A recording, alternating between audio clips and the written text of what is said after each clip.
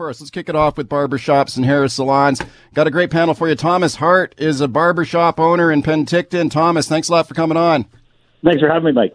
Also on the line is Elizabeth Thompson. She works in a hair salon. She started an online petition to keep the salons closed. Elizabeth, thank you for coming on.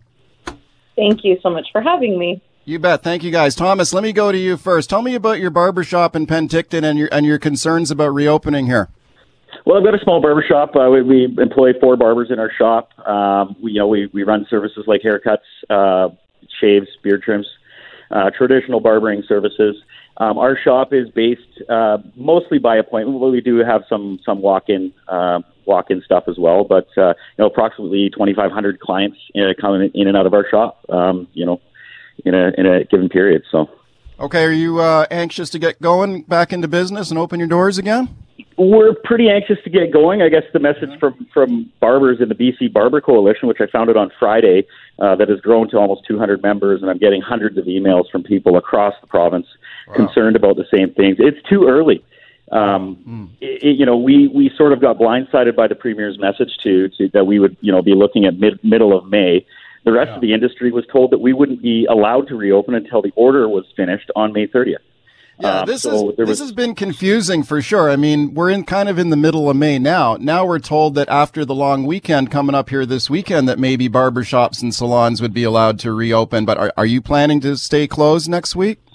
I could tell you that 80% of the BC Barber Coalition is looking into June. June, okay. For a number of reasons. One is we don't have a clear guideline on what PPE is required. We're being told right now that non-medical grade masks are okay for us, but we're in close proximity with people for a half an hour at a time, maybe more, just for a simple haircut. There's a lot of hair that ends up in our clothing and in our shoes and in our socks and our clothing, and so there's a lot of stuff that isn't really being considered at a granular level in what we actually do functions in our jobs.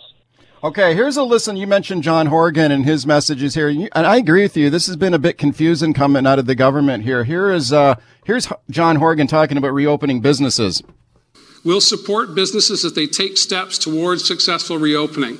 WorkSafe BC is developing industry-specific guidance to help employers bring workers and customers back safely. Okay, WorkSafe BC is going to have a critical role here, but we're still waiting for some clear direction from them too. Let me go to Elizabeth. Elizabeth Thompson, you work in a hair salon. Tell me about that petition that you started online that kind of took off online for you. So there were a lot of conversations happening online and among hairstylists and barbers.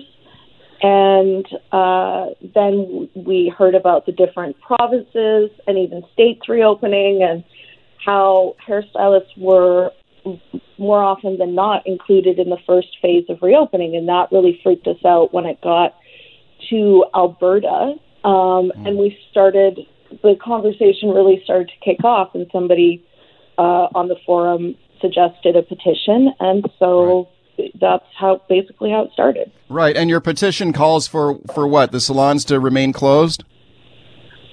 Yeah. I think I don't want to speak for people that are raring to go.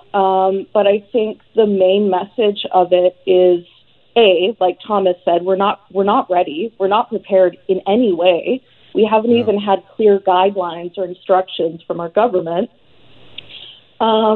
And also, we have a lot of questions, like why is it safe for personal service workers right now when Bonnie Henry is saying, make sure that you're practicing social distancing, and she's really enforcing that when we obviously can't social distance?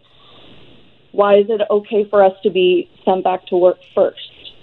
Okay, how many names have you collected on your petition?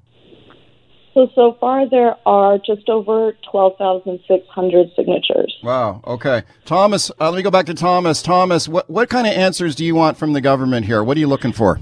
Well, I should mention that the BC Barber Coalition had we started really going after it and trying to get answers from WorkSafe, from really anybody. We released a press release the other day saying that enough's enough. We're not okay with this messaging.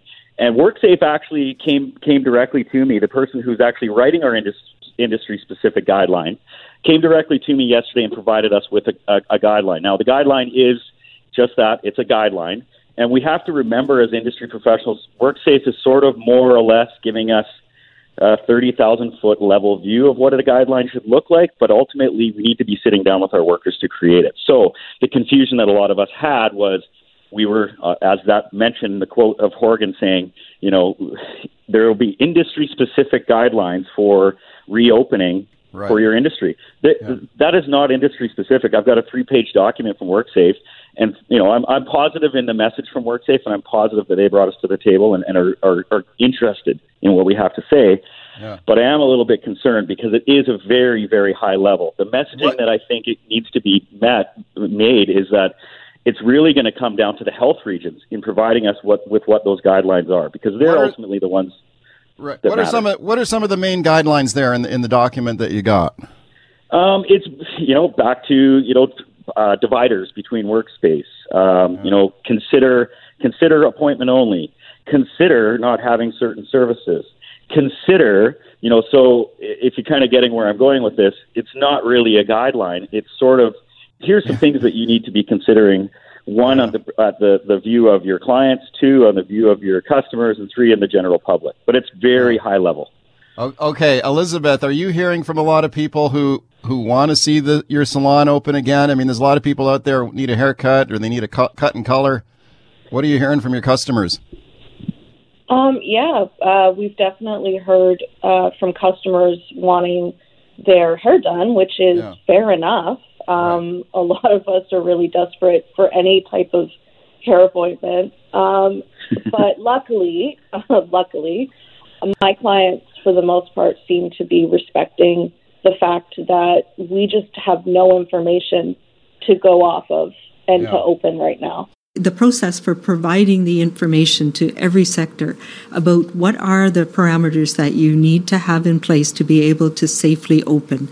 And this is not just me, so I'm not the one who can tell, what makes things safe for everybody. We have public health inspectors, our environmental health officers who do this as well in the public health side, and we have you in the industry side who know their industry best and are able to say within the parameters, here's a plan that we can come out with. Okay, just a little unclear, really. That's Bonnie Henry, of course, the provincial health officer, talking about how these rules are going to work when we reopen these shuttered businesses.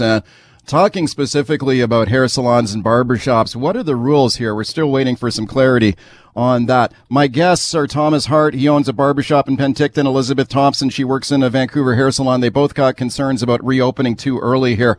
Let's go to your phone calls and see what people think about it. Deanna calling in from Kamloops. Hi, Deanna. Hi. Hi there. Go ahead. I was just listening in on the conversation today, and I'm also an owner of a barbershop in Kamloops. And we're just been discussing on, with my staff, on how we can reopen and what we need in place. And I'm just a little confused on whether we're supposed to make our own plans and then just go ahead and do what we think is right for safety and just start up on May 19th, or if we're supposed to wait. No, I hear so I've been confused on that. No, I know. It's confusing. Thomas, I think WorkSafe has WorkSafe indicated that they're going to come out with some more specific rules or guidelines this week. Yeah, that's correct. So the messaging from them is we've provided them, as far as the BC Barber Coalition. Again, it's a Facebook page I created on Facebook a couple days ago that's just blown up. But WorkSafe has given us those guidelines. We provided a bit of feedback on what those guidelines, the rough draft was, and within the coming days, they're supposed to be releasing their guideline. And again, it's a very high level. It's sort of also going to be directing us to our local health region for more clarity on specific items like PPE and that sort of thing. Yeah. Do you have concerns about, if there's requirements for personal protective equipment, whether it's face masks, visors, whatever, do you got concerns about where you're going to get this stuff? Where are you going to get the equipment? Yeah, absolutely. I can tell you that in meeting with my staff, because they're definitely a part of this decision for my shop at Slim's Brand Barber Lounge, is that we want to make sure that their input is in there. The problem with this is that the messaging is non-medical PPE is okay, none of my staff is going to return without medical grade PPE because they feel they're in the same proximity of a person, same as a nurse or a doctor. If they were in a room with a person and had that person sit in a chair and then they ran their fingers through their hair for a half an hour, you tell me if a doctor or nurse is going to sit there and be okay with not having medical grade PPE. Oh, yeah, I hear you. 604-280-9898 is the number to call. Star 9898 on your cell. Caroline in Vancouver, hi.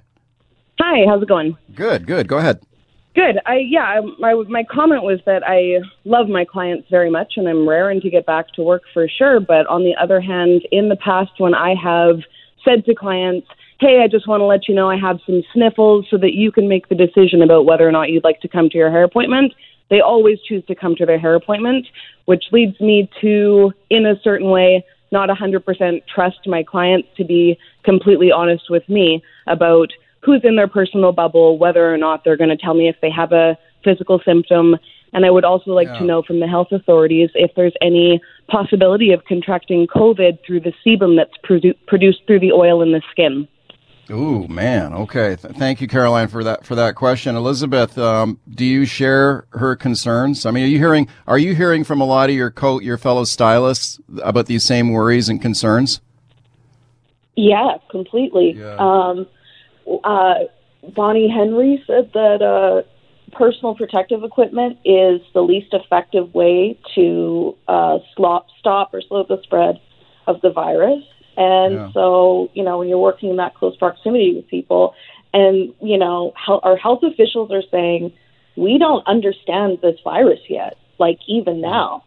And the warmer months are coming up in BC. Hair salons are going to be running air conditioning and blow dryers. There are people that come in with all sorts of skin conditions, like eczema, psoriasis on their scalp. How is this going to affect us? Yeah, right. We have no idea. Really good point. Star 9898, toll free on your cell. Mike in Nanaimo. Hi, Mike.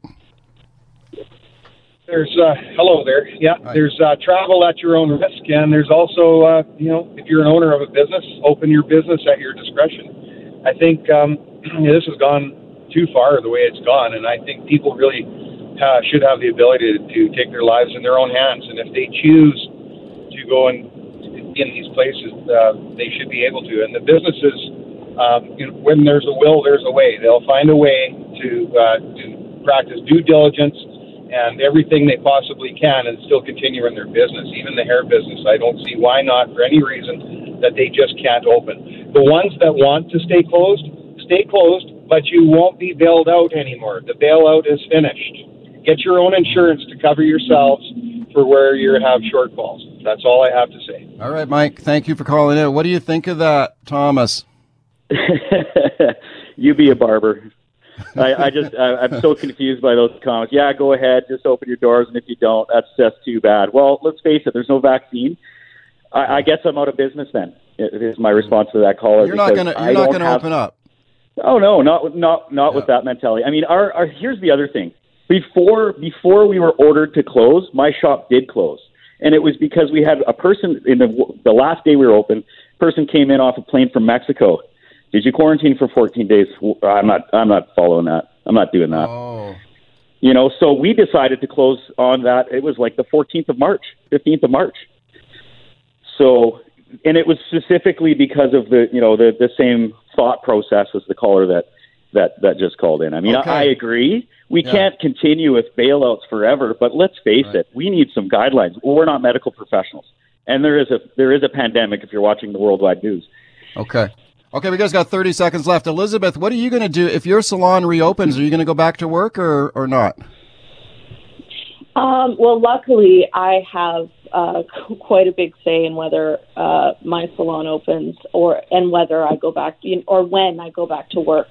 All right, welcome back. There you go. Bryan Adams grew up in North Van, right? Like he was born in Kingston. I think he moved to England for a while with his family and then moved to North Van, I think when he was like 14. So definitely got roots in Vancouver. One of the great Canadian rockers.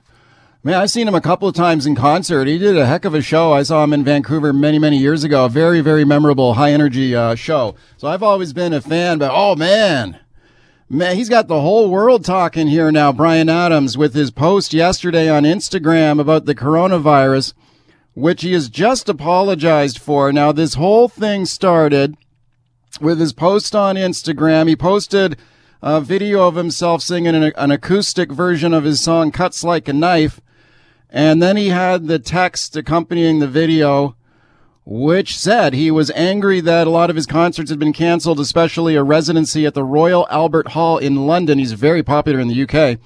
And then he said, thanks to some bleeping, expletive deleted there, begins with an F. Thanks to some expletive deleted, bat-eating, wet market, animal-selling, virus-making, greedy bastards, the whole world is now on hold. Thanks a bleeping lot. And then he adds, go vegan. Of course, he's well-known vegan, Bryan Adams. Oh my, this got everybody, a lot of people upset. The president of the Chinese-Canadian National Council for Social Justice, Amy Go, said this was a racist post. She said everybody knew he was referring to Chinese people. That's what he was doing, and emboldening and justifying racist actions. Now, here's the latest update on this morning. Bryan Adams has posted an apology on Instagram. He says that, quote him exactly, here's his no excuse. I just wanted to have a rant. He had a rant, all right. He said, I wanted to have a rant about horrible animal cruelty in these wet markets being the possible source of the virus, and promote veganism.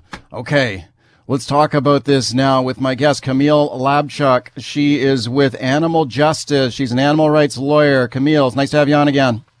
Good to be here, Mike. Okay, what do you think of this whole thing? Well, I'm glad he apologized because I think the racist undertones to that were completely inappropriate, and that's the last thing we need right now is to flame racial tensions. That's not going to help anybody during the time as we try to get through this pandemic. But I think that it's good that people are talking about the implications of using animals, eating animals, and using them in other ways, and whether that be in China or whether that be here in North America. We know without a shadow of a doubt that using animals is what leads to pandemics and what leads to viruses when those viruses transfer from animals to humans. So I think it's good that at least that part of the conversation is getting out there because I don't feel like there's been enough discussion about those links. Okay, do you think it's racist at all to criticize these wet markets? I think it's racist to criticize wet markets without looking in our own backyards. It's very dismaying to me to see people blame people in China or people in other countries for what's happening. It does appear that this virus originated in a wet market in China, but this could have just as easily happened in a factory farm in North America. And in fact, it regularly does. If you look at two of the biggest recent killers in terms of influenza, swine flu, avian flu, these are viruses that come from our use of animals, largely in factory farms. So we crowd pigs, we crowd chickens into filthy, disgusting environments that rival wet markets in China. And this is what nobody's talking about. So if we want a pandemic-proof society in the future, we've got to do what Bryan Adams suggests and go vegan or at least drastically move away from animal agriculture. But I think one of the other things that's controversial about this post that he did was he talks about this is the result of bat eating, and we don't know that, right? I mean, we don't know precisely for sure where this virus originated. We don't know if it came from, I mean, obviously the World Health Organization has zeroed in on that particular wet market in Wuhan, but did it come from people, human beings eating bats? Did it come from some other bat source? Did it come from another animal? Was it due to eating these animals, or maybe it was an animal that was in a lab? We don't know, right? Well, we don't have a crystal ball to know exactly how this occurred, but what we do know is that using animals and coming into contact with them increases the chances that viruses that they bear are going to jump that species barrier and come over to infect humans. So what most scientists believe to be the case is that the virus probably originated in bats and likely infected humans through some intermediary species, possibly a pangolin. We don't know for sure, but this is consistent with all the scientific evidence that indicates that these viruses And you look throughout history, you look at the Spanish flu epidemic, that came from animals. You look at the Ebola crisis, you look at HIV/AIDS. These are all viruses that started off in other species and came over to humans. And if we stop putting ourselves in close proximity with them, we're going to reduce the chance of that happening again. Okay. The other thing, though, that I think was particularly controversial about Bryan Adams' original tweet was he went after what he called virus-making greedy bastards, which to me is a suggestion that the virus was man-made or was created by humans in a lab or something, which again is kind of a popular sort of conspiracy theory out there, but there's no proof of that. So do you think it was wrong for him to use those words, virus-making bastards? I don't really know what to make of that comment. It's not really clear to me what he meant. I think that there's no evidence that this virus originated in the lab. There's no evidence of the conspiracy. I think that anyone who does believe that needs to do a little bit more research and stop watching too many unscientific YouTube videos. But we know very well what causes viruses and what causes pandemics, and that's our use of animals and enabling those viruses to jump from them to us. Right. Do you think that the criticism of these wet markets, by the way, what is a wet market? How do you define that? Well, a wet market is generally conceived of as a place where people house a lot of animals, generally in pretty terrible conditions. They could be wild animals, they could be domesticated animals. They're often alive, sometimes they're dead, sometimes they're slaughtered on site. Wet markets, if you Google them and you look at the images, you typically see lots of blood. You see lots of feces. You see filthy conditions. They're pretty appalling.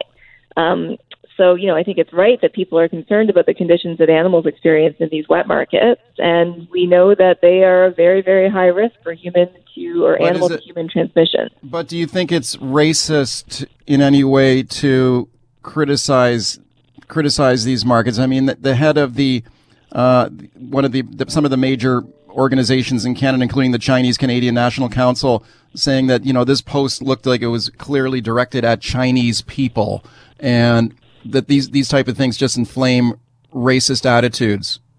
What are your thoughts on that? No, I completely agree. It's really inappropriate to blame a culture or blame a type of community for viruses and for this pandemic. What I think is appropriate is to criticize practices that happen all over the world, whether it's wet markets in China and especially factory farms in Western countries, because frankly that causes far more suffering and far more animals are used in factory farms than they are in wet markets. But, I don't think that we should ever be silent in the face of animal cruelty, but we also need to be careful not to cast it as a cultural issue or an issue about one country, because this is something that we all take part in.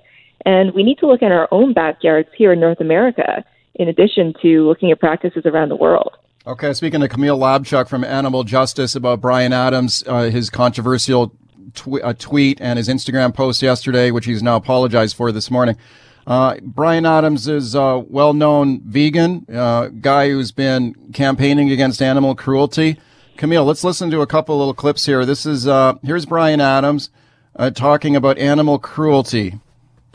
I'm not for killing any creature, whether it be seals, cows, dogs, anything. So, anytime it comes to any kind of animal cruelty, I'm totally against it. I don't eat them, and I don't wear them.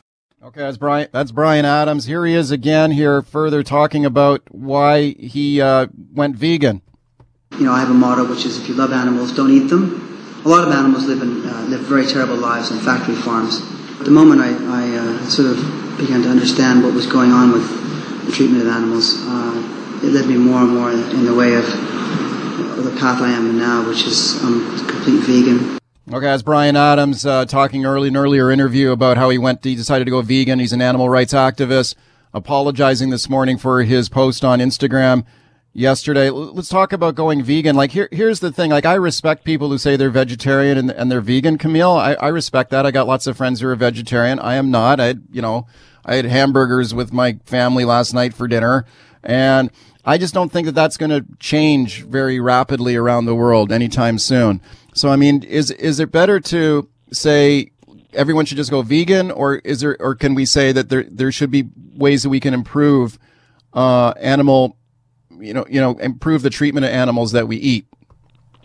Well, going vegan is great. And you know what is also great is reducing the amount of animal products that the person eats. It's not an all or nothing proposition, but every time you sit down for a meal, Mike and anyone listening, you've got a choice to make. And those choices can contribute to animal suffering, or they can contribute to a new and better system based on eating plants that puts us at much less risk of pandemics. It's better overall for human health, and of course doesn't cause the horrible animal cruelty that we see on factory farms. I think the issue with trying to improve the conditions on farms right now is that we just can't do that and maintain the same level of meat production that we do right now. Right, the farming system. Yeah, but I mean, if you take a look at, let's say the system we have for the meat industry in Canada, how does that compare to other countries? Like when you take a look at these wet markets and all the different sort of varieties of animals that are in cages and sort of slaughtered on the spot for customers there, is that riskier for transmission of a virus than, say, a slaughterhouse in Canada? Well, I think they're both extremely risky. When we pack animals into barns, and let's just talk about the reality of animal farming for a minute in North America. Yeah, okay. Chickens and pigs, they're overcrowded, they're packed into barns, and these are not traditional family barns where you might see some hay. These are more like warehouses. They're dark, they're often windowless. The animals are literally living in their own excrement. Their babies are taken away from them typically soon after they're born if they're mammals. And there are situations far unlike what we imagine family farms to be like in our heads. These are corporate mega farms that produce most of the meat that people eat. And when you look at that situation and you think about the fact that animal farming and animal welfare on farms is not actually even regulated in Canada, I think that becomes a problem. There's not a single law that says here's the welfare standards you must meet if you're going to engage in animal farming. There's no laws about how much space those animals should get, whether they deserve veterinary treatment if they're injured, appropriate social groupings. They're just nothing. All right, welcome back as we continue talking about the controversy over Bryan Adams. He has apologized this morning for his Instagram post yesterday on the coronavirus. My guest is Camille Labchuk. 604-280-9898 is the number. Star 9898 on your cell. I got a ton of phone calls here. Denise in Vancouver. Hi. Yeah, hi, Mike. I'm with Bryan Adams 100%. I only wish he did not issue an apology. What really upsets me is that the focus should be on the horrific conditions animals that they're put through in these wet markets and in our own backyard. And instead, everybody is crying out racism. I did not hear the word Chinese. I didn't hear the word China. I didn't hear anything about that. I heard wet markets, and they're all over the world. And what really bothers me too, Mike, is the complete disconnect of what people eat and what that food has to go through before it becomes your hamburger. Yesterday, you were congratulating Marcy Moriarty on protecting animals with all her investigations with the SPCA and, protecting them from cruelty. Yet every time you eat a burger, you are contributing to horrendous animal abuse and slaughter and cruelty when we don't need to eat meat. And factory farming is destroying our planet. And there's a disconnect about that. So why are people crying about a racist comment that is not racist at all? It's actually factual. Wet markets are horrible, disgusting, profiteering, pandemic-causing, virus-releasing, disgusting, medieval places that should be banned worldwide. All right, Denise, thank you for a very passionate call. I still think that eating meat is just going to be a natural thing for a lot of people. Like I said, I respect people who are vegetarians or vegans, but you're still going to have people eating meat. I'm not going to stop eating meat. And I think that it's quite possible to treat animals humanely. Like Camille, like when you talk about the slaughterhouses in Canada, you were talking about the lack of regulations and stuff on how animals are treated. These are federally regulated and inspected facilities, right?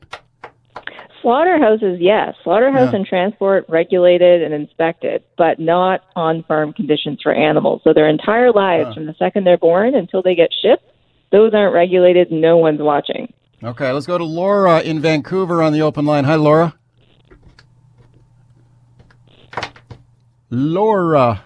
I don't see the comments as being racist. I think Bryan's comments, they were just an example of the frustration so many people feel about the lack of effective government oversight to keep the world safe from these pandemics.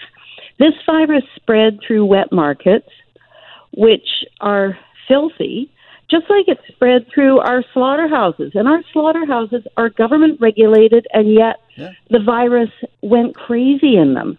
So what does that tell you about what we are doing here in North America? And when you say there's government oversight, really, there are no humane slaughterhouses. There's Laura, nothing humane. Thank you. Thank you for calling in. I appreciate it. We didn't get to all the calls. We could have done more time on this, but Camille, I appreciate your time on the show today. Thank you for coming on. Always good to be here, Mike. All right, here we go with the cruise ship industry. Now, check this out. The cruise line business is pretty much locked down all around the world, but some indications that cruise ships getting ready to start operating again. The Carnival Cruise Line has announced tentative plans to reopen some routes starting on August 1st. A lot of cruisers very happy by that news. A travel agency in New York says bookings increased 600% after Carnival Cruise Lines announced that they had plans to start operating again in August. How about the Port of Vancouver? Now, when you take a look at the numbers on cruise lines visiting Vancouver, this has been a huge business. I mean, last year, Vancouver set a record for cruise ships visiting 288 sailings, 1 million passengers coming through Vancouver. That is huge. Think about the money on that. That is just a huge impact on the economy here for cruise lines. Of course, it's all shut down. But the Vancouver Port Authority now is saying that maybe they could start opening up to cruise ships again on July 1st. Wow, but wait a minute. The Canada-U.S. border is still shut down. How is that going to affect things? And think about this. Would you go on a cruise line again? Like, it's one thing to say the cruise ships will start operating again. I wonder if the passengers will be willing to get on board. Let's check in now with Barry Penner. He is the former Attorney General here in BC, now back in the private sector. He's a legal advisor to Cruise Lines, the Cruise Lines International Association. Barry, thanks for coming on. You're welcome, Mike. Good to be on your new show. Yeah, I appreciate it a lot. So let's talk about the current status of cruise lines around the world. Are any cruise lines operating anywhere in the world, or is the entire industry shut down? Essentially, it is closed for business at the moment. There are still crew, of course, looking after the ships. There does need to be ongoing maintenance, of course, on the ships. But passengers have now disembarked, and at the moment, the ships are not sailing for commercial purposes. Right. What is the plan to reopen, and how many cruise lines have indicated that they want to start up again? Well, you referenced off the top there what Carnival is talking about, proposing for August. That's a very tentative, it's a small amount of sailing that they're hoping to start in August, a limited number of sailings. Of course, that will be subject to whatever the prevailing guidance is at the time. The international cruise line industry is heavily regulated by a myriad of different organizations, everything from the International Maritime Organization to the U.S. Center for Disease Control, U.S. Coast Guard, and a number of other agencies. And so many things have to come into alignment in order for cruise operations to resume. And first and foremost, of course, is the health and safety and the well-being of passengers and crew. That is going to be the number one priority. Right. And so that will be the criteria by which everything is assessed. Okay, Carnival Cruise Lines has indicated some tentative plans to reopen. Norwegian Cruise Lines also indicating they want to get going again. But like you say, there's a lot of lockdown orders in place there that would have to be lifted first. How would the cruise line start operating in Vancouver again, if that's even possible? Could that potentially happen this year? And what would have to happen for that to occur? Well, it's of course it's possible, but it's still unknown for sure. As you referenced, there is it's Transport Canada issued a no sail order in effect for up until July 1, and then they will be reassessing that. So It's not guaranteed that Transport Canada will lift their restrictions. They've put a limit on the number of passengers for what's called non-essential marine travel at 12. Or people on board at 12. So that's a significant issue, obviously, and that's until July 1. But that will be getting reevaluated, I expect, fairly soon as they reassess that as we get closer to July 1. I don't believe Transport Canada will wait until July 1. They will make that determination prior to, so people can make plans. The cruise line industry is, of course, in contact with Canadian federal government agencies as they are around the world. There are many different countries, of course, that ships sail to, and so there are many different facets and different regulatory bodies that are in constant contact with us. Right. Vancouver's Port Authority has said that they'd be willing to reopen depending on the decisions, the federal decisions, as you mentioned. Again, federally regulated port. With regard to the Port of Vancouver, obviously the cruise ship industry is a big impact down there. We've had a lot of sailings last year. The industry was on track for a record year in 2020 before the virus hit. Do a lot of those sailings through Vancouver, are a lot of those heading up to Alaska, or do they also go to other ports of call too? The primary destination is Alaska, but there are quite a number of cruises that will go elsewhere, everywhere from right across the Pacific to Japan and into Asia to Hawaii and back. Sometimes some cruise lines actually have Vancouver, Hawaii return cruises in the spring and the fall. As well, there's very popular coastal cruises from Vancouver down to California, sometimes to Baja, Mexico, and back. Those are very popular routes as well. But the mainstay is the Alaska cruise destination. Right. And as you indicated, it's been a very strong sector of our tourism economy, estimated at around $3.2 billion across Canada, and in British Columbia, more than $2 billion worth of gross domestic product. And just to break that down, that supports 15,000 direct and indirect jobs in British Columbia. So while we can quote these statistics, it really does come down to individuals. And I know it's very disappointing for people who've been making a livelihood supporting the cruise sector from onshore tours and sales and things like that. Yeah. This is really devastating news that the industry has been suspended and that this cruise season has been so severely impacted here in British Columbia. Speaking to Barry Penner, Cruise Lines International Association, did it surprise you at all when you heard that Carnival Cruises made that announcement of tentative plans to start sailing again, and their bookings immediately increased by up to 600%? Like, a lot of people just love their cruising and don't seem to be too worried in some cases about getting sick or the threat of the virus. I mean, in your experience with this industry, do they got a very loyal customer base, or would a lot of people be afraid to get on a cruise ship again? Yeah, there's going to be a variety of reactions, but yes, the cruise industry is very popular with people who have been on a cruise ship. They see all the things that it has to offer. It's a great family vacation and multi-generation vacation, because people can go off and do their different things at the port and then get back together for dinner or go see a show on the ship and so on. So it really works well for multi-generations and for families and for others as well. Of course, I should point out that part of that Carnival announcement, where they're hoping to start some cruises out of the United States in August, at the same time they announced that they would forego cruising, it looks like, in Canada until at least the end of August. So that sounds like there will not be Carnival cruises out of Vancouver for this summer. Okay, interesting. What about keeping people safe when this industry does start to reopen again in the future? The new normal, as it's been called, and with the threat of this pandemic, how do you keep people safe on a cruise ship when everybody's packed in there? Well, there's a lot of serious research going on into this very question at the moment. Of course, we're all learning about this virus and how it operates. And to some extent, hindsight can be very powerful going forward. A lot of learning is going to be done about what happened and how we can improve things in the future. For those that have been on a cruise ship, you know that the hand sanitizer is always out in different places around the ship.